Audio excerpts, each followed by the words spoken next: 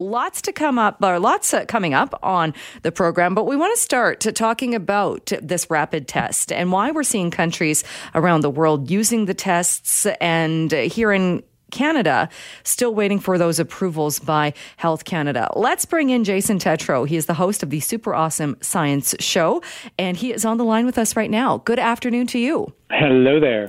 First, I should say congratulations, because I understand that season 2 of the show debuts today. Yes, the Super Awesome Science Show is back, and believe it or not, our first episode happens to be something everybody seems to be wanting to talk about, the second wave. So if you want to know anything about the second wave or have any questions about where it's going, you can listen to the show, and also you can leave me an actual message or a question, and I'll be happy to answer it for you. Oh, well, I have a question about second wave. I'm glad you brought that up, because there seems to be some confusion over the definition of second wave. Is it when we see the spikes again? Is it when there's a vaccine? There's a lot of different interpretations of that phrase. Yeah, and so when we talk about a second wave, traditionally, we're talking about the virus goes away. And we all think, yay, we got rid of it. And believe me, BC was really close to this. And then all of a sudden it comes back and it starts raging. So the closest to a second wave would actually be what's happening in British Columbia. But really what's happened is that for the most part, since we didn't get rid of it, we didn't eliminate it from our soils, then it's essentially another surge. And you can have 3, 4, 5, however many surges based on how many people actually go, ooh, and then retreat and then think, oh, okay, well, it's okay now, and then head back out. We need to have full calm first, and then when it comes back, that's a true second wave. So when we were down to the single-digit cases per day, that would have, even though based on the testing, there were likely more cases, but when we were down to those numbers, that now coming back from that can be classified as second wave? It's close. And the reason is remember when we were actually at that point where we were having single cases and we were asking the experts, have we eliminated the virus from British Columbia? And Dr. Henry was saying, no, it's still here. It's still circulating.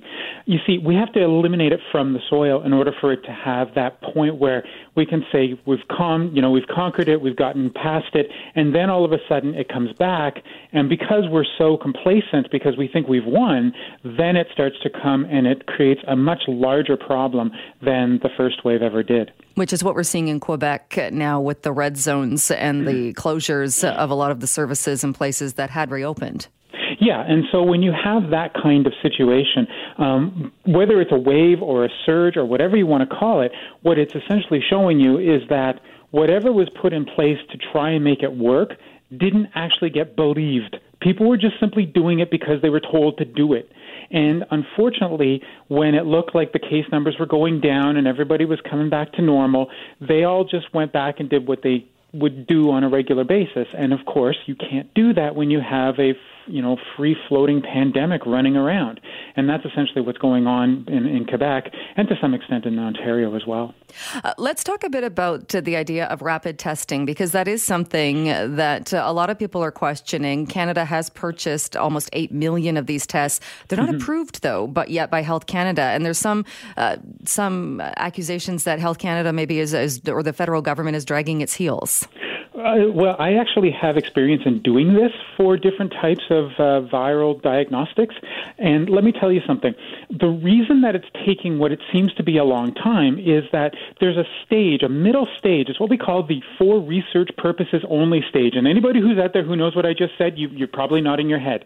It means that we're testing it in the environment without actually sort of registering the results to be used officially, okay? Mm-hmm. The problem is that because of COVID and it's a pandemic, everybody wants any kind of test result to be now and used officially. And you can't really do that when you don't have full approval or you haven't gone through this testing. So that's where we are right now. So in essence, what we're seeing is in the United States, they have this emergency use authorization.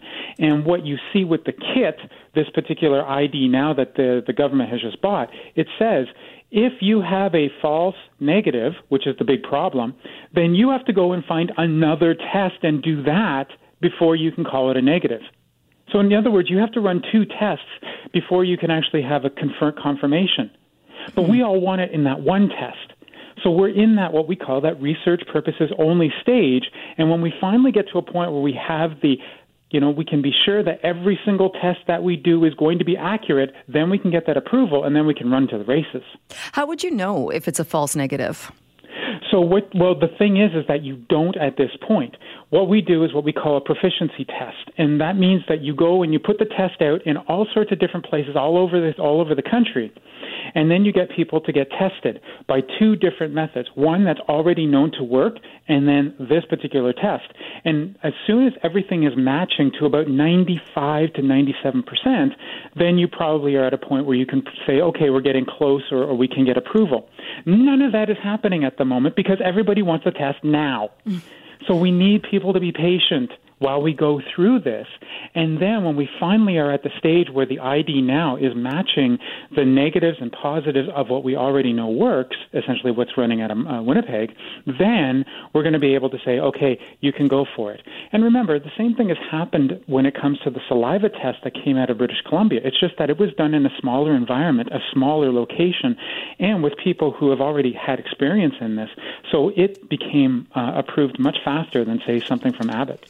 And maybe that's what's causing some of the frustration is people are seeing this or hearing about, my friend's daughter got the saliva test and she didn't have the virus, but people are seeing this used in the school settings and wondering, well, why can't we have it widespread?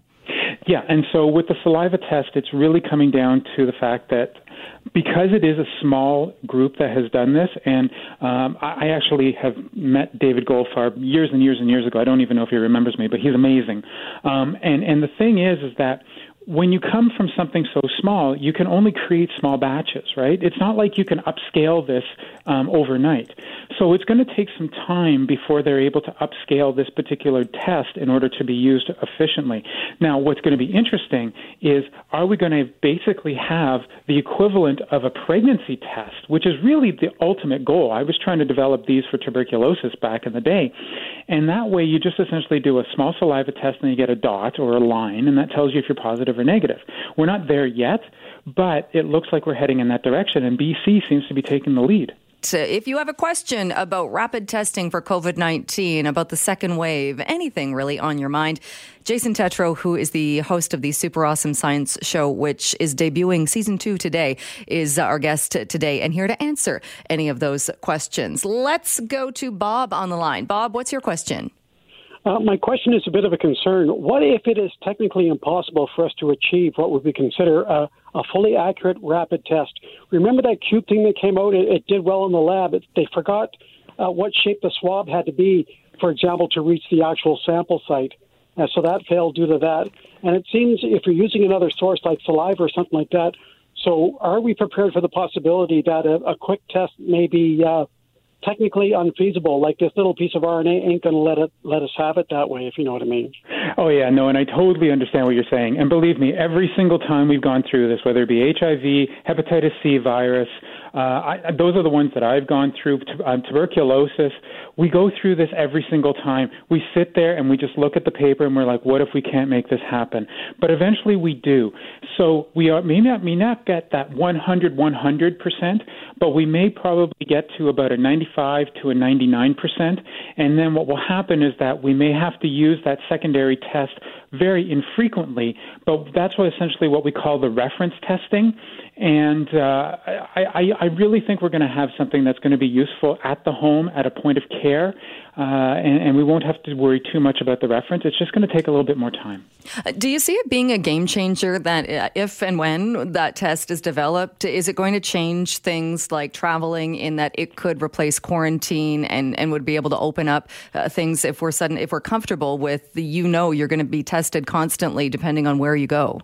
Yeah, so not only is the speed going to be an issue, it's also going to be the cost, because essentially we're just, spending like mad right now, but there is going to come a point where airports or hospitals or whatever are going to have to look at their budgets in order to be able to bring these in. So whether it's the ID now from Abbott, whether it's another type of cube that's coming out, or if it's a saliva test that looks like a pregnancy test, if it can come down in price to a point where it's very easy to use and it's very inexpensive, then I think we're going to be able to do that. Until then, you may still end up having a laser pointed at your forehead. And do you think, is it different now, again, when we're talking about second wave and the surge in cases, it does seem different in the demographics. When we were in the first wave, it was people who were older, it was people who were being put on ventilators, and there was this concern. I mean, the hospitals were emptied out. We were talking about building field hospitals. Mm-hmm. Is it different now because the demographic is younger? Yeah, so we've essentially gone from what was essentially a J curve. In other words, it was very, very low for most of the age groups and then very high in terms of elderly. We've now gone to what looks more like a W curve, where you essentially have that bump in between the 20 to 40 age group. Now, the thing is that we're still learning about how our immune system works to sort of defend against this virus, and it does seem as if any kind of prior exposure to another type of coronavirus may give us a little bit more of a chance. It's kind of like, remember when pandemic influenza was around and the people who lived in 1918 had immunity? It's kind of along those same lines. But the thing is that we're not absolutely sure about it, and it's not for everybody. So although we are seeing that greater demographic in the 20 to 40, we're probably seeing less hospitalizations and less deaths now. But as we start to get more and more and more cases, sort of those outliers or people who essentially don't have the proper immune system are going to start showing up in hospitals and going to show up, unfortunately, in our vital statistics. And we're already starting to see that in the States. We're starting to see that in some places in Canada, and I fear that it's going to happen in BC as well. As we learn more about this, though, and about the virus and develop strategies to fight it, do you think we will learn more? You kind of touched on this, but there has been speculation. There have been some studies into why kids especially seem to be more immune to this. Could it be because of the newer vaccines that they've been given that older people weren't? I think it has to do with a combination of how children are affected by the virus, because remember, the virus has to go through a particular protein in our bodies. It's called the ACE2, and children really don't produce a heck of a lot of that, so that's one aspect of it. But also, because children are still developing their immune systems, they may actually have the ability to rapidly create an immune response against this particular virus. So the vaccination is really good in the sense that it's helping to train the immune system to know what to do. And then when you have that exposure, it may be such that it's not going to lead to a severe infection, but it will lead to enough of a viral load that they'll eventually get an immunity to it, and especially that what we call T-cell immunity that is really important now as we're sort of learning more about the vaccine and how they work in us. What's your comfort level right now, or your confidence level, knowing what you know and the history you've had with infectious disease and viruses? Well, we're in the right spot in terms of the pandemic timeline, and one of the things that I've sort of told people is that, yes, you're going to feel tired, you're going to feel exhausted, there's that fatigue that's coming, and you're also seeing that rise in cases, and you're thinking, oh my goodness, I've spent the last 6 months, I've sacrificed so much, and now it looks like it's even worse than it was before. And the answer is yes. That's how it normally happens. So it's even more important for us to realize that following the ABCs, protecting your airways, sticking to your bubbles, knowing who your contacts are, and also making sure that you're not doing things such as going out to big parties or anything like that. That's the most important factor right now, because that is essentially how we're going to make sure that we continue to keep the numbers low, and hopefully we're going to get past this hump with the 20 to 40s and eventually get to a point where we're back to being comfortable, where we can then start reducing the numbers and eventually get to a sort of an elimination stage by around spring or fall of next year, especially with the vaccine coming out. All right, Jason, we will leave it there. Thank you again so much for joining us today. It was a pleasure. Take care. Right now, though, we are going to take a look at a new Research Co. poll. It was conducted on behalf of the BC Government and Service Employees Union, the BCGEU, and finds that a good number of British Columbians do have concerns about for-profit corporations when it comes to long-term care. And of those who have opinions on the topic, many say they would actually prefer that not-for-profit operators be awarded new contracts when we're talking about the delivery of long-term care services. Well, Mario Canseco is the president of Research Co. and joins me on the line now. Thank you so much for being with us. My pleasure, Jill. Great to chat with you. So this was conducted on behalf of the BCGEU, which is a union that would like to see all of the profits taken out of this, would like it to see them run by nonprofit organizations. But what did you ask people specifically about this? Well, we needed to have a question that made sense and that allows people to really state how they're feeling about this issue. And we found that there's a lot of British Columbians who are following this story closely. We all have a relative, we know somebody who's there, and we thought it was a good opportunity to ask about the way in which things are going as far as the debate that we have ongoing between for-profit and those who do it. We seem to have lost Mario. Look at that. His phone just dropped right out. We're going to try and get him back on the line, talking about a new poll that he has done, that Research Co. has done, his company has done. It was conducted on behalf of the BCGEU, taking a look at how people are feeling about long-term care facilities. So the first question put to people was, we would like to ask you some questions about long-term care homes, also known as nursing homes for the elderly, seniors care homes, or residential care homes. How closely do you follow issues related to long-term care in BC? We have Mario back on the line now. Sorry about that. I don't know what happened. It happens. Here we are. So I was just reading out the first or one of the questions asked people. So you put these specific questions to people.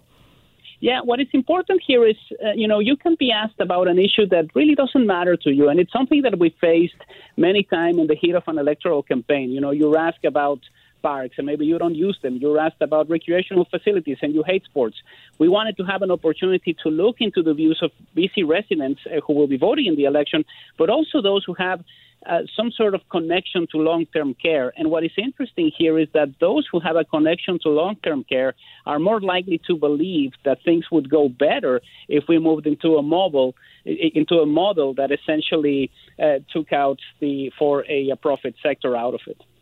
And so you kind of made that basis to start off with them, because you're absolutely right. I think unless you've had experience with a loved one in long-term care, or you've had some experience, maybe you work in long-term care, it's a type of thing. There's no reason why you would really know all of the ins and outs or maybe be that exposed to it. Well, it's definitely part of the situation when we're looking into the findings. And ultimately what it also allows us to do is to look into the way people would feel about the evolution of the long-term care system in a way.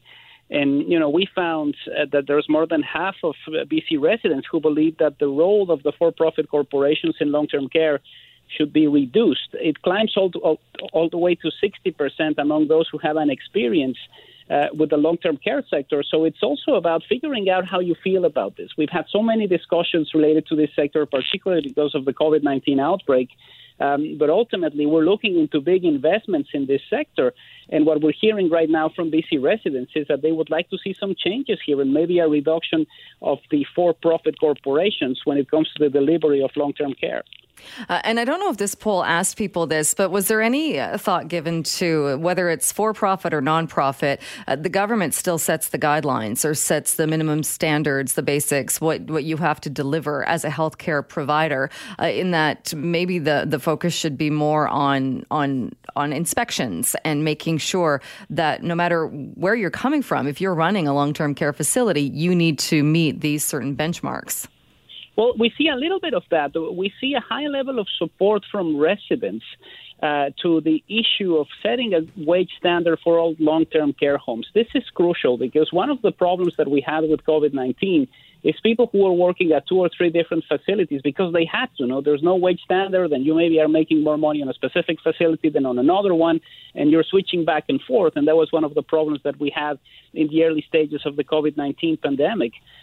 We also see more than 9 in 10 residents who say that the provincial government should monitor whether the long-term care homes are delivering the care hours that they are funded to provide. This is something that hasn't happened before. There was an independent report from the Office of the BC Seniors Advocate that said that in 2017 and 2018, the number of hours didn't really match what was funded. So another issue where we need to be very careful, and hopefully something that in the future we won't have to deal with. Were you surprised at all when you asked people, one of the questions was to respondents with a connection to long-term care, is the long-term care home run by a public, nonprofit, or for-profit operator? Looking at this, it seemed to me the not sure number was quite high. It's huge. It's 27% who have no idea what is happening here. And it's also part of the difficulty in trying to essentially look into the types of services that are there. You know, we had 30% who were convinced that it was a public facility, 23% who said it was a nonprofit, 20% who said it was a for-profit. But you also had 27%, more than 1 in 4, who say, I actually don't know where my relative, where my friend, where somebody I know, where somebody in this household works. I don't know what type of a facility it is. So there's also some sort of confusion here, partly because of the way we relate to the healthcare system. We're always under the assumption that everything is public. Exactly, which to me that number almost points at what we all want. And if we have loved ones in long-term care, we want a certain level of care. We want them to be looked after. We want them to be happy. We want them to not be stressed out. We want them to have good care workers that love them and want to look after them. And that almost to me points out that it doesn't matter if it's nonprofit, for-profit. We just want that level of healthcare to be maintained. Well, and it is something that I've done in the past. We have asked people about their experiences. This is obviously before COVID-19. I mean, I did conduct a couple of surveys before the COVID-19 pandemic, and usually you get a high level of satisfaction from residents to what is happening in the long-term care sector. There's always the story. There's always the moment when something goes horribly wrong. It gets reported as it should, because it's definitely some of the things that you want to hear about. But it also paints the idea that this is happening in many places. And what is quite interesting here is it's not a survey that shows a lot of dissatisfaction with the long-term care sector. It essentially looks at things that are more likely to make it better. And what we hear from many British Columbians on this particular file is we would like the government to take better care of these facilities to ensure that if we're funding a specific number of hours, they're actually delivered. You asked people about wages as well, if they support or oppose the government setting the wage standard for all long-term care. So again, taking out, doesn't matter if it's for-profit, not profit, this is the minimum wage or this is the wage standard. Yes, and there's a high level of support for this. You know, I think when we get down to it, there's always this confusion because people assume that if you work in the healthcare sector, you do very well. And, you know, we know that there's some long-term care homes that pay roughly $7 an hour less than others. And, you know, we don't have this wage standard in the same way that we have it for many other services related to healthcare. And, you know, we do see that there's 93% of those who have a connection with the service and who know what they want to see happening, who would like to set a wage standard. So definitely something that the government, whoever forms it after October 24th, of course we're going to know until 3 or 4 weeks afterwards, we will see if they decide to essentially follow through on this. I just wanted to touch on one other question as well. You asked people, do you agree or disagree with this statement? Long-term care homes that fail to deliver the number of care hours they are funded to provide should face penalties. Not a huge surprise, because that seems to be a bit of a no-brainer. No, it's 86% who believe that this should be the case. Now, mind you, there are so many ways to explain why something didn't happen. Maybe you didn't have somebody who was supposed to go that day. Maybe there was some sort of confusion at the facility. But there is no mechanism right now for penalties in something that is actually being funded to be provided to residents of this province. So, you know, we do see a high level of support for this because, you know, in any other facet of life, if you don't deliver on something, you're going to face penalties. And this is one of those instances where it's not currently happening. All right, Mario, we'll leave it there for today. Thank you so much for joining us to talk about the poll results. My pleasure, Jill. Anytime. Well, as you've likely heard or seen, Meng Wanzhou back in court. There were shots of her leaving one of her homes in Vancouver with the ankle monitoring bracelet on. Lawyers for the Huawei executive are wrapping up their arguments dealing with the admissibility of evidence in the extradition case. Well, let's bring on Richard Kurland, immigration lawyer and policy analyst, to get his take on what has been unfolding in court. Good afternoon to you. Good afternoon. What's happening over there? Well, there's in court and out of court. In court, it's same old, same old. The complaint from the defense is that not all documents were provided to Canada at the time the extradition decision was taken to proceed. Will it change anything? Likely not. The standard is very high to shut down an extradition case based on this defense argument. But the real story is not in the court. Things have happened. The Chinese government, in the last few days, have pulled out the mallet to hit the wallet of HSBC. In Canada, economic sanctions, those Iranian sanctions that initially were the bedrock of the extradition case, no longer on the table. It's all about bank fraud, which brings us to HSBC in the United States. That's the locus for all of this. So two things have happened. The Chinese government has slammed HSBC, the company, last week when it has publicly floated it's going to put that bank on China's unreliable list. What does that mean? It's a blacklist. If you do business with that company, there's going to be consequences. So HSBC shares have hit a 25-year low on release of that news, and it's Beijing's way of pressuring HSBC about this alleged bank fraud. Without HSBC's comments, documents, etc., there would be no need for an extradition case, which brings us to the second thing. I followed the money. I did a little digging in the United States, and it turns out that HSBC, not only did it pay hundreds of millions of fines for violation of anti-money laundering rules, bank logs, anti-terrorist legislation in the last few years, it also dispersed millions of dollars in lobbyists in Washington in the months before this extradition case came about. I wonder what their money got them. So that combination of a link between HSBC, lobbyists, Washington, the creation of the extradition case in Canada, and China's new hammer on top of HSBC may pressure the bank to do a business analysis whether the case is worth pursuing. It's dramatic. And if you add to that the other out-of-court issue, tonight's debate between President of the United States and wannabe President Joe Biden is going to be a game changer for Canada. If Mr. Biden prevails in the presidential contest, chances are this entire extradition case is going to get a second look with fresh eyes.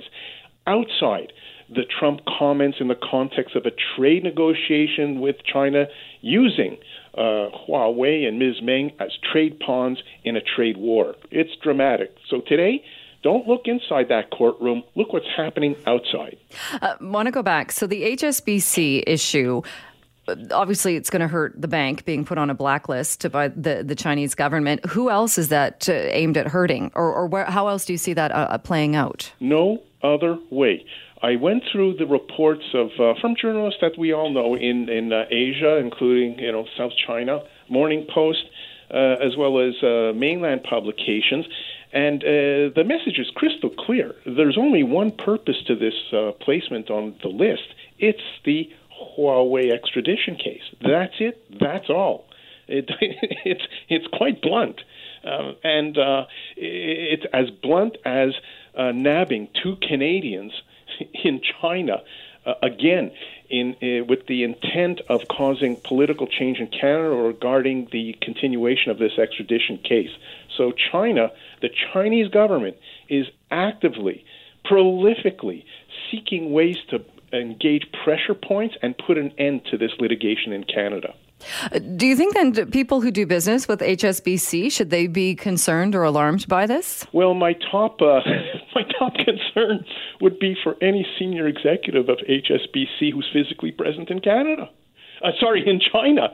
The ones in Canada have nothing to fear, I suspect. And if you're an HSBC customer, it's not outside the realm of possibility. If you're a high-profile HSBC customer in China, how does the Chinese idiom go?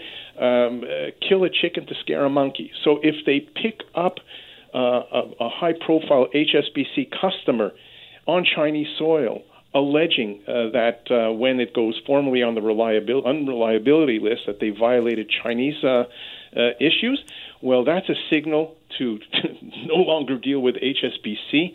That is a strategic game changer for HSBC shareholders globally.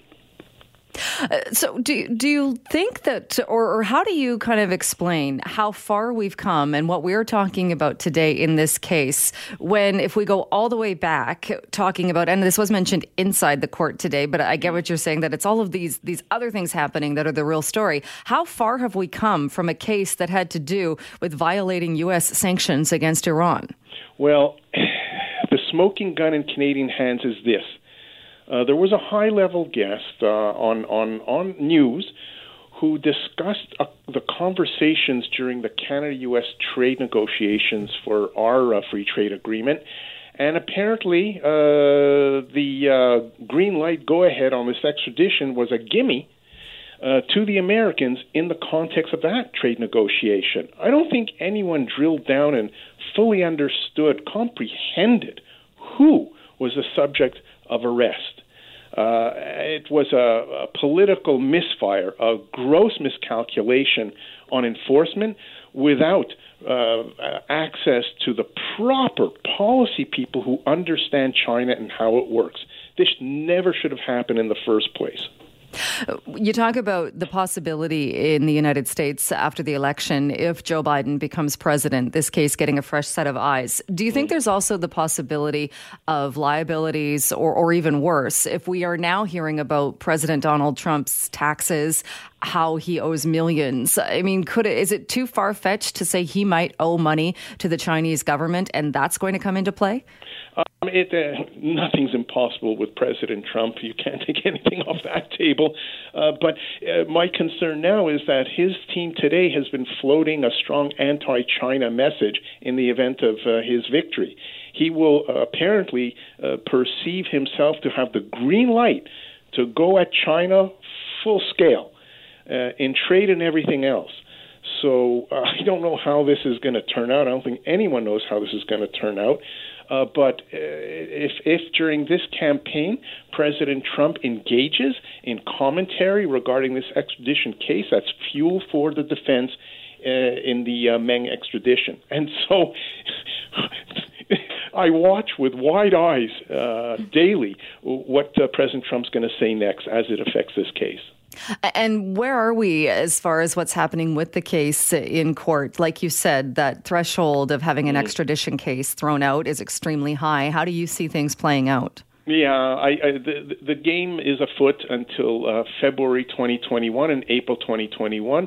February, the court will have a serious review, and that door is open at that time, February, to tossing everything based on the charter violation, abuse of process argument, exactly because, real simple, the officers at Vancouver International Tarmac were ordered by the court to immediately arrest Ms. Meng.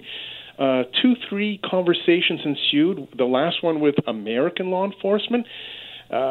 Someone changed Canada's mind. And instead of an immediate arrest, she was put into customs and immigration interrogation for hours. The subject of that interrogation gave the Americans evidence they could not otherwise get for their process. Was that an abuse of charter? It's a collision between the judiciary that ordered immediate arrest and law enforcement that said, well, we'll get around to the arrest when we feel like it. And the court may, to prevent that precedent in future, determine the case in favor of Ms. Meng on the charter grounds to tell law enforcement. That's what happens when you ignore a direct court order. And one other, I wanted to make sure to touch on the Canadians being held. Michael Spavor, Michael Kovrig, facing charges. Many would say that they don't buy that those charges are legit, to say the least. What does it mean for them that we're seeing this drag on? Pain. I've had the opportunity, the pleasure of speaking with the wife of one of those Michaels, who's here in Vancouver. She is brave. She is strong. What she endures, I can't begin to fathom. It's pain. My only consolation is I just hope that both Michaels may benefit from this unfortunate incarceration in a financial matter, the same way our Canadian ambassador in Iran, the one who helped Americans leave Iran by disguising themselves as Canadians, that ambassador went on to the talk circuit, boards of directors and the like, and there was a financial positive outcome. At a minimum, I hope the two Michaels can manage something like that. Well, some new concerns are being raised, and these have to do with the flu shot. And physicians in this country, those who administer the flu vaccine as part of their practice, 85% of the doctors questioned have indicated that the system needs to build more capacity to accommodate the increased demand for vaccinations for those flu shots this year. And about half of those questioned are saying that they will not be able to secure enough vaccine doses to meet patient demand. Well, joining me on the line is Dr. Anne Collins, president of the Canadian Medical Association. Dr. Collins, thank you so much for being with us. Thank you for having me. Those sound like pretty big numbers and big concerns about the flu vaccine and access to it. How concerned are you? Well, as you've pointed out, Jill, these numbers came out of a survey that was done earlier late in the summer, late August. And the main intent around the survey was to sort of establish where are we now with respect to PPE. And so the most concerning thing that came out of that survey was that over 50% of physicians felt that they still did not have an adequate source or supply chain of PPE, were concerned that they were not going to reliably have PPE, and that was prior to what we're seeing now as a surge or second wave in COVID cases in many parts of the country. And so that has ramifications for influenza season, because typically many flu shots across this country are given by family physicians. We've been assured by government and public health that there's been an increased number of flu doses ordered, and that so far the feeling, the thought is that it will be available to Canadians who want it. But there will have to be, it's going to be challenging on how that flu vaccine will be delivered. Okay, and to back up a bit then for the number, like you said, more than half, 54% of the physicians questioned said that they didn't have access or they didn't know that they would have a continued supply. Why is that, do you think, that we're not seeing that? We haven't figured that out so far. Well, we certainly have learned many lessons as we've moved through this pandemic, and there has been improvement. It's not all bad news. But there are other factors at play here. Other businesses are open now, for example, dental offices, and kids are back in school. There's more testing being done. Whenever there's an increase in testing, that means an increased demand or need for PPE. So there are other mitigating factors around the need for PPE. And that's not just in Canada. Of course, that's worldwide. So there's an increased demand everywhere for it. So there are multiple reasons for this. I would also like to say that there is diversity of experience across the country.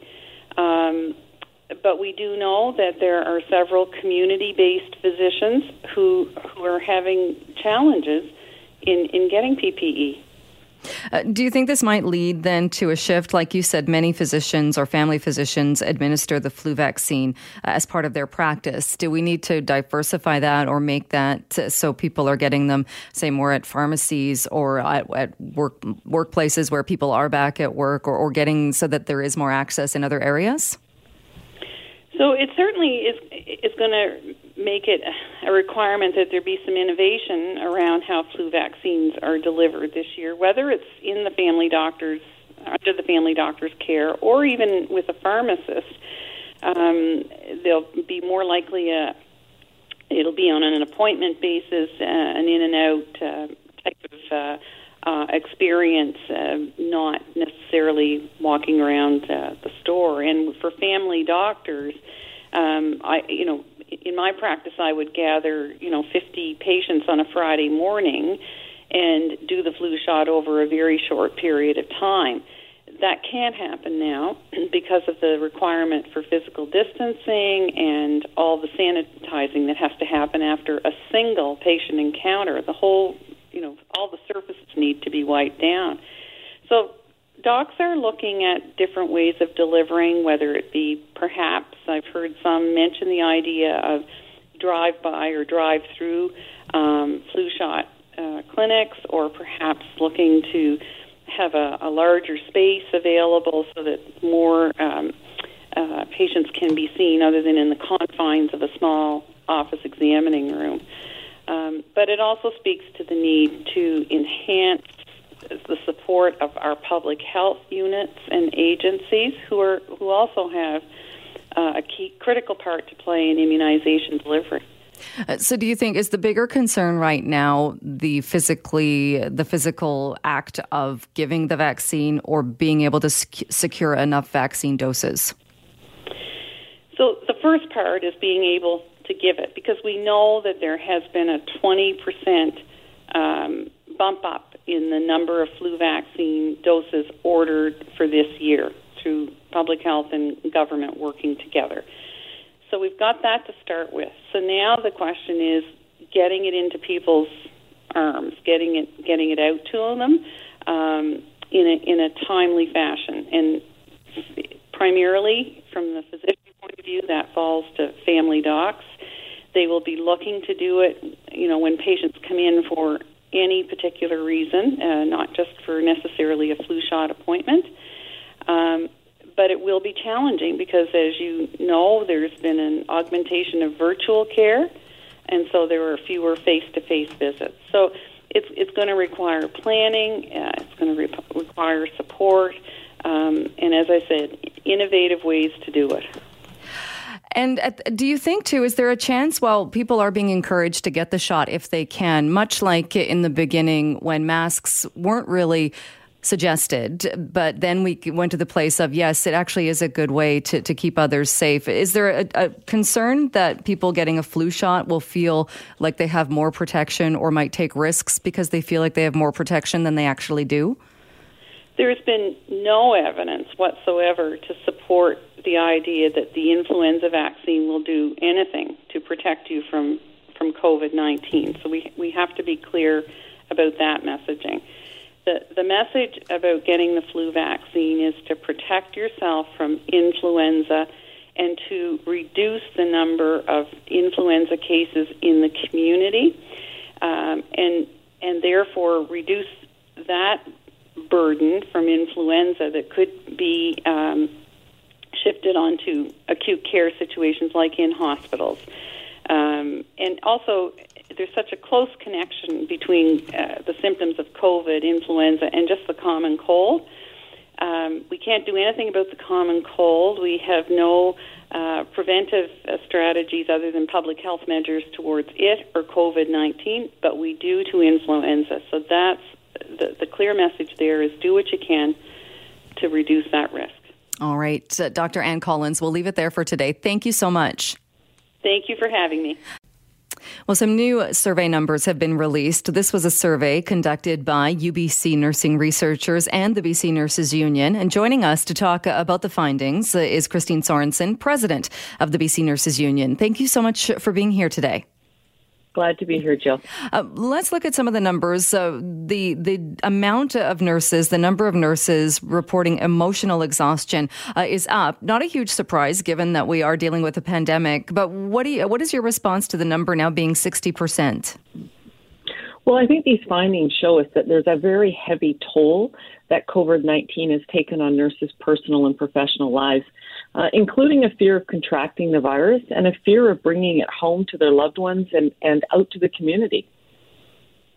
And has it changed, do you think, from where we were in March and learning about this and really not knowing what we were dealing with? And not that we have all of the answers now, but has it changed, do you think, during the past few months?